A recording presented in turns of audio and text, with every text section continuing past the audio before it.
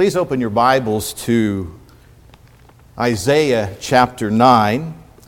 In just a moment, we are going to read the first 7 verses. I've entitled this sermon today, Messiah Described. And when we say the word Messiah, this Old Testament word, we have a New Testament equivalent, Christ, and it means anointed one. And so we are going to see how Isaiah describes our Messiah, our Lord and Savior, Jesus Christ. We're going to read here the first 7 verses, and then from there we'll expound this passage here together. Beginning at verse 1. Nevertheless, the dimness shall not be such as was in her vexation, when at the first he lightly afflicted the land of Zebulun and the land of Naphtali, and afterward did more grievously afflict her by the way of the sea beyond Jordan in Galilee of the nations. The people that walked in darkness have seen a great light. They that dwell in the land of the shadow of death, upon them hath the light shined. Thou hast multiplied the nation, and not increased the joy. They joy before thee according to the joy in harvest, and as men rejoice when they divide the spoil. For thou hast broken the yoke of his burden, and the staff of his shoulder, the rod of his oppressor, as in the day of Midian. For every battle of the warrior is with confused noise, and garments rolled in blood. But this shall be with burning and fuel of fire. For unto us a child is born, unto us a son is given, and the government shall be upon his shoulder, and his name shall be called Wonderful, Counselor, the Mighty God, the Everlasting Father, the Prince of Peace. Of the increase of his government and peace there shall be no end, upon the throne of David and upon his kingdom, to order it and to establish it with judgment and with justice from henceforth even forever. The zeal of the Lord of hosts will perform this. And may God add his blessing to the reading of his holy word. We are speaking today of Messiah described. And very clearly here in verse 6, we see the description of Messiah. On December 23rd, Saturday, December 23rd, which was not too long ago, I had several things going on that day, but one of them was I had to go to a barber shop, made that choice. And going back to Indiana, Lord willing, and you may wonder, maybe I should explain what Brother Herb alluded to. I was supposed to fly back to Pennsylvania, actually fly to Cleveland, get my vehicle, and then drive back to Pittsburgh area. But lo and behold, I purchased a van from Mr. and Mrs. Veenstra. And so I am driving back now to Pennsylvania. I get to enjoy, I don't know how many times I've driven cross country. I've lost count, so that's a whole nother story. But I asked Brother Herb, I said, well, since I can kind of be flexible now, would it be helpful to preach on Wednesday evening and be a part of prayer meeting? As he said, yes, that would be good. So I'm going to leave Thursday, Lord willing, unless something else comes up that changes our plans, but glad to be here. So on my way, God willing, next Lord's Day, I'll be at the Indianapolis church. That's my plan now. And I'm from that area, East Central Indiana. And so my barber, so I'm kind of giving a little backstory. My barber had just gotten out of barber school when he was 18. So it's been over 45 years he's been cutting my hair when I go. So I need a trip to the barber shop. Well, nonetheless, so when I go to Indiana, I get a haircut. My wife used to cut my hair. She's somewhat retired from that now. And so anywhere I can get a good haircut. So locally, we have a man named Dan. It's the throwback old-time barbershop that I'm used to. So on December 23rd, I went to the barbershop. And Dan, by this point, he's my new barber. He knows I'm a minister. So he said, Chris, are you preaching anywhere anytime soon? I said, well, it just so happens tomorrow I'm preaching at a Presbyterian congregation in Indiana, Pennsylvania. And he said, oh, that's great, that's great. He said, I had a customer recently come in, and he said, are you ready for Santa Claus? And Dan said, I'm ready for Jesus, man. And Dan is in his 70s, but that was his response. So, folks, I hope that we're ready to see Jesus here this morning from the Scriptures here from the book of Isaiah. And Isaiah wrote these words 700 years before Christ. Around 700 BC was the date of writing. And Isaiah, as a prophet, would have had a twofold purpose. First of all, as a prophet, as a preacher of the Word of God, he would have been telling forth that message to his generation. So they were hearing the words of the prophet as he preached them, and there was application for them. But of course, some of the prophecies that were spoken were not just being told forth to those of that generation. There was a future aspect. So there was a foretelling. And certainly we have it here described for us. I think one of the passages that so clearly speaks of who Christ is Isaiah 53. I mean, it's like a first-hand account. I have been finding my way to used bookstores, and I found some treasures while I've been here. I found the Geneva series Proverbs at Goodwill for $3. Now, I already had it, but man, having another one, you can't beat that. So if you need anything, I'm like my father. I can find it for you, hopefully at a good deal.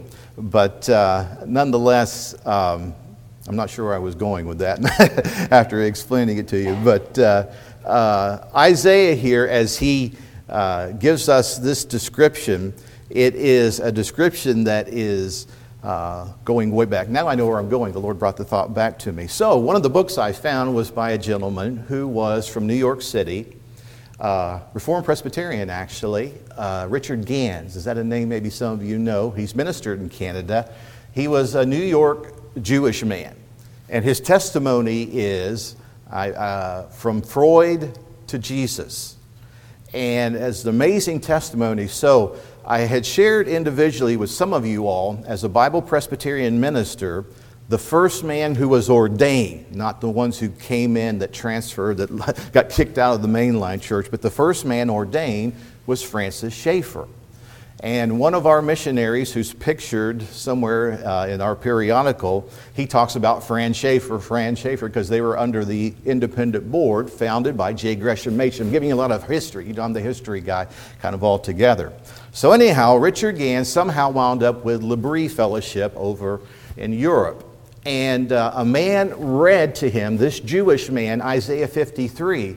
He said, well, of course, if they're standing at the cross, there's a first-hand account. Of course they're going to give that kind of description. And then the man turned the Bible and showed him Isaiah 53 from the Old Testament Scriptures. And from that point, God used that to bring him to faith, a minister of the gospel. And the book that I bought, he talks about the psychobabble, the nonsense that we hear in, Christian counseling psychology. So anyhow, that's all to say, these are words of life. This is a living book that God has given to us. And here, Isaiah 9, we are seeing the prophecy that Isaiah gives concerning Christ. And so, 700 years before the fact, not only was there that telling forth, but it also tells us that we can look in hindsight and see the wonders of our Messiah. And so I'd like for us just to walk through each of the names that have been assigned to our Lord and Savior Jesus Christ. But before we do that, I want us to look at the specifics here. Go back, if you would, please, to the Scripture in verse 6. And it says to us, "For unto us a child is born." Now, when you think of this in the context of Isaiah giving it, and of course we have the benefit of the New Testament Scriptures, I'm reminded, great is the mystery of godliness, that God was manifested in the flesh. John himself gives that first-hand account in John chapter 1. If you go to his epistles, he talks about the one that they heard, that they had touched, that they had seen, And of course, John in particular, that he loved so greatly. But the Word was made flesh and dwelt among us. And John says, we beheld His glory, the glory as of the only begotten of the Father, full of grace and truth. So a child was born in the flesh, incarnate. And again, great is the mystery of godliness, that God was manifested in the flesh and the Word dwelt among us. But not only was it a child, we find something more specific. A child is born, but a son is given, telling forth this message of a future event. And that son then would be a male. That son would be the incarnate one, the God-man, our Messiah, the Lord Jesus Christ. His name would be called Jesus, because He would save His people from their sins. The Lord Jesus is the one being prophesied.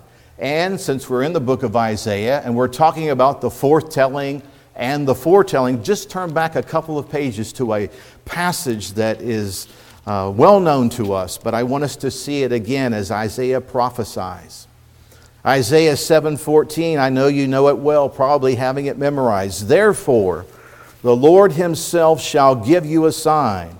Behold, a virgin shall conceive and bear a son, and shall call His name Emmanuel. I grew up in East Central Indiana, first generation Hoosier, as the Kentuckians went north to work in the automotive industry. And our church that was founded in the late 1950s was called Emmanuel Baptist Church. And so I didn't learn much Hebrew at all, even when I studied it. But when I did study it, I did know some Hebrew as a boy, because we were taught, do you know, Chris, Emmanuel means God with us. And of course, when you read the New Testament scriptures in the Gospels, we are told, Emmanuel, God with us. And so here, a child, a son would be born, and they would call His name Emmanuel. So here, all these years before the actual event, we have what seems like a first-hand count as God was revealing this to the prophet Isaiah and for the blessing of, to us as believers. So here we have it established, a child and a son. But then we have these names or titles that are given to Him. And it says in verse 6, He shall be called Wonderful, Counselor, the Mighty God, the Everlasting Father, the Prince of Peace. Let's look first of all at the title that we have here of Wonderful and Counselor. Now those are two separate words here, and literally it's probably the idea of the wonder of a counselor. But nonetheless, He is wonderful. And one of the things I thought of when I think of Christ as wonderful, a friend from Germany that used to say these words, His name is wonderful, Jesus my Lord. He is the mighty King, master of everything. His name is wonderful, Jesus my Lord. He's the great shepherd, the rock of all ages. Almighty God is He. Bow down before Him. Love and adore Him. His name is wonderful, Jesus my Lord. So there is that sense, obviously, Jesus as wonderful. But it is the wonder of a counselor. And the idea here in Christ as the wonder of a counselor, it's something extraordinary and literally humanly incomprehensible. One of the things I've been reading this week by way of devotion is the attributes of God. And one of the chapters that Mr. Pink has there is the incomprehensibility of God. Well, for us understanding the wonder of a counselor, yes, this is beyond comprehension. Just thinking of the incarnation itself as the God-man was born. It is a word associated, this phrase, wonder of a counselor, with the supernatural acts of God. And as a counselor, the idea is wisdom. So the wonderful counselor suggests that Christ the Son has infinite wisdom. And then another attribute of God, omniscience, the wonder of our counselor. You know, there's many places I kind of referred to Mr. Gans and the psychobabble that is given out. And obviously, we as Bible believers, I know, at least I'm preaching to the choir, that we believe the Scriptures have the answers that we need.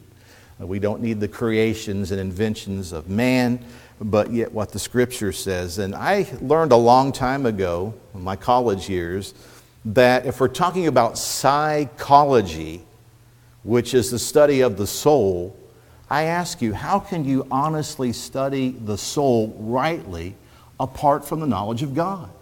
And so we have Freud, and we have Maslow, and we have Jung or whoever, you know, these guys that come up with their own ideas. Humanly speaking, folks, we can't truly understand the soul apart from the knowledge of God. And of course, by grace is the reason we have the knowledge of God. Yes, the heavens are declaring the glory of God, as we spoke of recently, but the Word declares who He is. And by God's Spirit, it came and opened our eyes to the truth of who Christ is, the goodness of the gospel, and brought us to that understanding. And so for we as believers then, we understand that as we look at Christ, He is, of all the wonder that He is our counselor. And we can give folks answers from the Scriptures. It's what we should do, being each one of us truly an apologist for the faith in that sense. So the wonder of a counselor. But we are also told, not only is He a wonderful counselor, He is the mighty God. He is the mighty God. Now the term here for God applies to deity. It refers to God alone. And so the literal statement here as mighty God would be the idea of God, our defender guardian. He is God, our defender guardian. And God, and in His power, does that for His people. And Jesus Christ Himself, the Lord Jesus, is our great defender. What a blessing to know that the Lord Jesus Christ is the defender of His people. We can rest in Him and His protection for all things. The next statement that we have here, and this could possibly prove confusing to us, but we'll hope to work it out here briefly, the everlasting Father. Now, did Isaiah have a moment of Trinitarian confusing when he calls Jesus Christ the everlasting Father? How can this be? Well, the literal expression, and again, I'm going to those who know Hebrew better than I do, but it's the idea of Father of eternity. Christ is a Father of eternity. It's not speaking of the Son's relationship to the Father, but His relationship to time. One of the great doctrines concerning Christ is that He is eternally the Son. I was speaking to some of the folks here, different ones of you, throughout my time, and I've had the privilege to go to England on several occasions.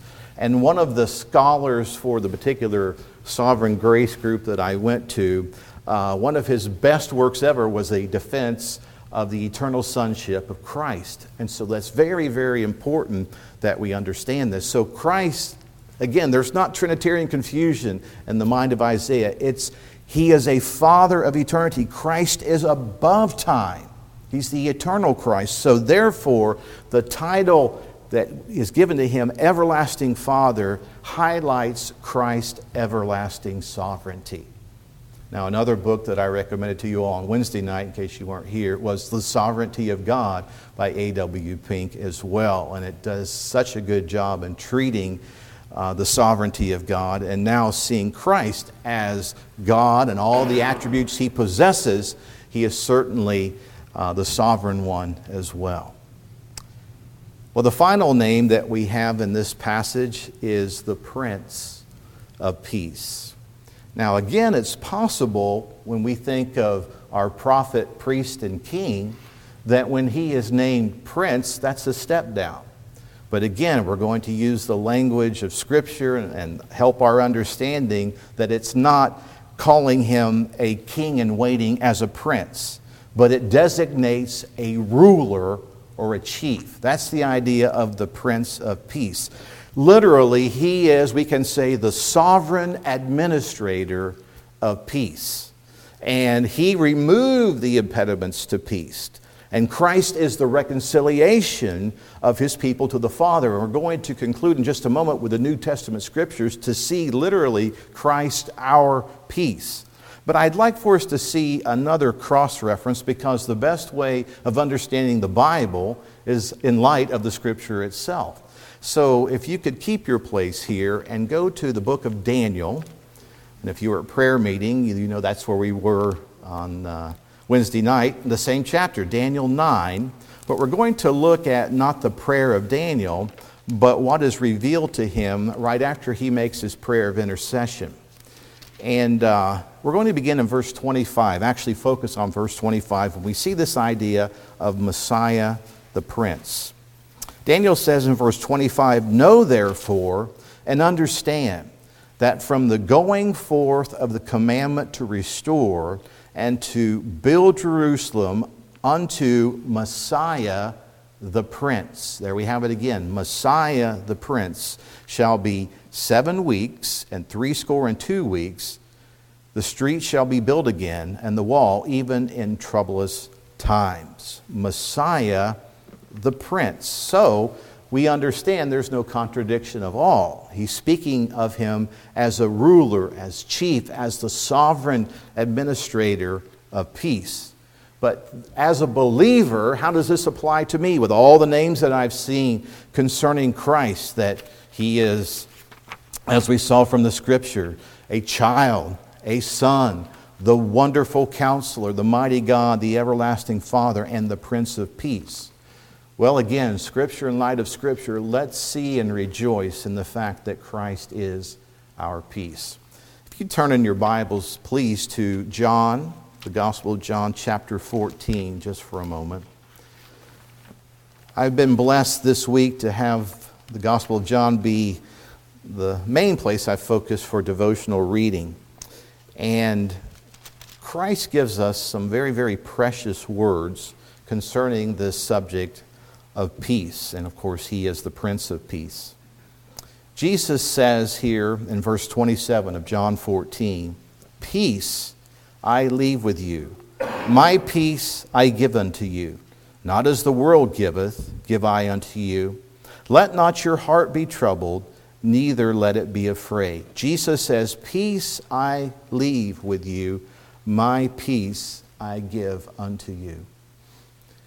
Isn't there so much discussion, it seems like, on the subject of peace? Even from a secular sense, isn't there a lot of discussion about peace? I'm not really old enough to truly remember Vietnam, but I have friends that were in Vietnam, and even I do remember when I was in kindergarten, Nixon being reelected, so I have that memory in my mind. And I remember one of the girls in my class in kindergarten. It's funny the things you remember, especially as Sidwells, I guess. But the 5-year-old, "Who did your daddy vote for?" "Nixon," I remember Stephanie Marlowe said in kindergarten. But of course, you know, Nixon won big time in 1972. I think he lost 1 or 2 states. But nonetheless, Nixon and those around him, remember this? You know, the peace sign and the peace symbol. And they're talking about peace. Now, isn't it interesting? The secular world talks constantly about peace. They cry peace, peace, when there is no peace. And they don't know peace. Even a secular artist that I'm thinking of right now speaks often saying peace and love, peace and love. And I don't think he understands either, honestly, if the truth be known, but peace. You see, people, when they talk about peace, and the Bible tells us peace, peace when there is no peace, but they think of peace really as the absence of things, especially war. We want peace, not war. Well, again, we go back to the Scriptures. They're crying peace when there is no peace, because peace is not the absence of something like war, but true peace is the presence of someone, the Lord Jesus Christ, I like the little statement I saw years ago. If there's no peace, you won't know peace. Now this is kind of a play on words, but if you know Him, you will know peace. And I kind of botched it a little bit in remembering it. But nonetheless, if there is no peace, no, N-O, unless you K-N-O, the Lord Jesus Christ, the Prince of Peace. So that's where the peace comes from. And Christ says He is our peace. We are told by the Apostle Paul, the peace of God that what? Passes all human understanding. The peace of God that passes understanding. And then Ephesians 2:14, Paul sums it up so succinctly. For He Himself, Christ, is our peace. Christ. He has made peace for us. The blood of His cross. Christ is our peace. And so when you read the Luke account of when He was born, it speaks of the subject of peace and that He is our peace as well. So do you know that peace this morning? Is Christ your peace? Do you know Him? Are you in Christ? Some of our folks that are here today would remember a gentleman coming to this pulpit a number of years ago.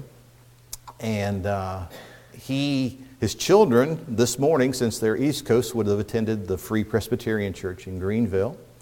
And he was a history professor. He also, until his passing, attended the Free Presbyterian Church in Greenville.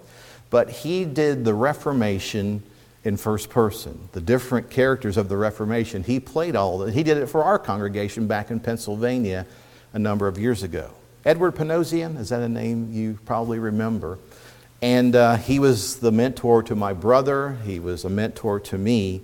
And he told a story that I've never forgotten because it helps illustrate this. Speaking of what the 1960s were like and the upheaval and people flashing the peace sign, and having the peace symbol and whatnot, he was involved in making a film about the Spanish Inquisition and the persecution of Christians. It's one of the earliest films that was done many, many years ago when he was on faculty there. And he had an appointment in downtown Greenville, and he didn't have time to change. And so the attire that he had was the attire of a monk. Now, you can imagine, in the late 1960s, especially if you think of Dr. Panosian, he's been here, what he was like, but he had the attire of a monk. And so he had to go to his appointment. And as he was walking, there was kind of a typical guy from the 1960s who saw him. And the guy, as he walked by, he said, "Peace, man." And do you know, Dr. Panosian, being the eloquent speaker he was, he said, "I have it." Why did he have it? Because he was in Christ. Christ was his peace. Do you know that peace? He came to bring peace. Now, in this world, we will have tribulation. In this world, we have difficulty. But don't worry about that. He has overcome the world. They hated me, Christ said. They will hate you. You could just see, when you think about that, why is there such madness against Christians? It's because we're Christians. We're in Christ. They hated Him. They will hate us. And the persecution that so many Christians have faced historically simply by being Christians. Well, the Lord Jesus Christ, I trust that He is your peace. As we conclude this morning and we think of these wonderful words of our Messiah described, I wanted something that I could share with you in the way of the Scriptures that could also help to bring this to our minds. And there's a little book that has been a great help to me. Some of you all may have it or may know. It's called The Valley of Vision. The Valley of Vision. And it's a book of basically Puritan prayers. And I tell you, when I read the Puritans, they are convicting.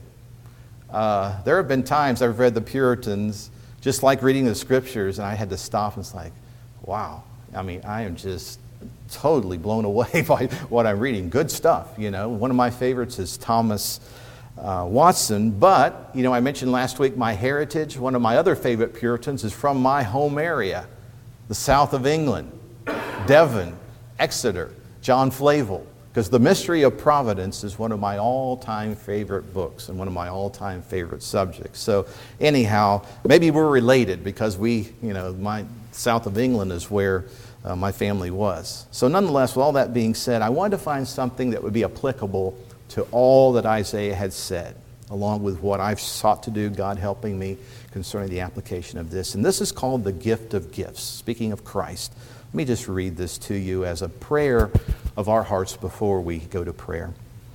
It says, O source of all good, what shall I render to thee for the gift of gifts?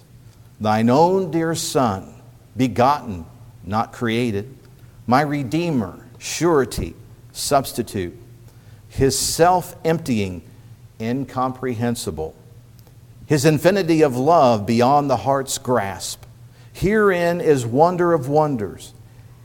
He came below to raise me above, was born like me that I might become like him. Herein is love. When I cannot rise to him, he draws near on wings of grace to raise me to himself. Herein is power. When deity and humanity were infinitely apart, he united them in indissoluble unity, the uncreated and the created. Herein is wisdom. When I was undone, with no will to return to him and no intellect to devise recovery, he became God incarnate to save me to the uttermost. As man, to die my death, to shed satisfying blood on my behalf, to work out a perfect righteousness for me. O God, take me in spirit to the watchful shepherds and enlarge my heart. Let me hear the good tidings of great joy, and hearing believe, rejoice, praise, adore. My conscience bathed in an ocean of repose, my eyes uplifted to a reconciled Father. Place me with the ox, ass, camel, and goat, to look with them upon my Redeemer's face, and in him account myself delivered from sin. Let me with Simeon clasp the newborn child to my heart, embrace him with undying faith, exulting that he is mine and I am his. In him thou hast given me so much that heaven can give me no more. Let's pray. Our Father, as we come to you in that altogether lovely name of Jesus, Father, we thank you for the revelation of your word. In particular, Father, that we have seen Christ revealed to us in the Scriptures. Lord, in both the Old and New Testaments, we have seen the Lord Jesus Christ who loved us and gave himself for us. Father, we are reminded that you so loved us that you gave your only begotten Son, that whosoever believeth in him should not perish but have everlasting life. Oh, Father, we are truly recipients of grace, grace greater than all of our sin. And so, Father, we pray now by your Spirit that we would take to heart your word. Oh, Lord, we thank you that you've given us the Spirit to guide us into all truth. And we pray, Lord, that we would be strengthened in our walk of faith. But yet, Father, if there is one who does not know the peace of Christ which we have spoken of, oh, Lord, may today be the day of salvation. May now be that accepted time when you draw them unto yourself. Lord, may we be reminded, like Jeremiah, that you have loved us with an everlasting love. Therefore, with loving kindness, you have drawn us. Oh, Father, we praise you for that love. It's a love that we can't truly comprehend, but we thank you for the extension of such love and mercy and grace, and yes, giving us peace, because Christ himself is our peace. Father, we praise you for all the blessings that are ours. And again, we humbly thank you for our Lord and Savior Jesus Christ, in whose name we pray all of these things. Amen.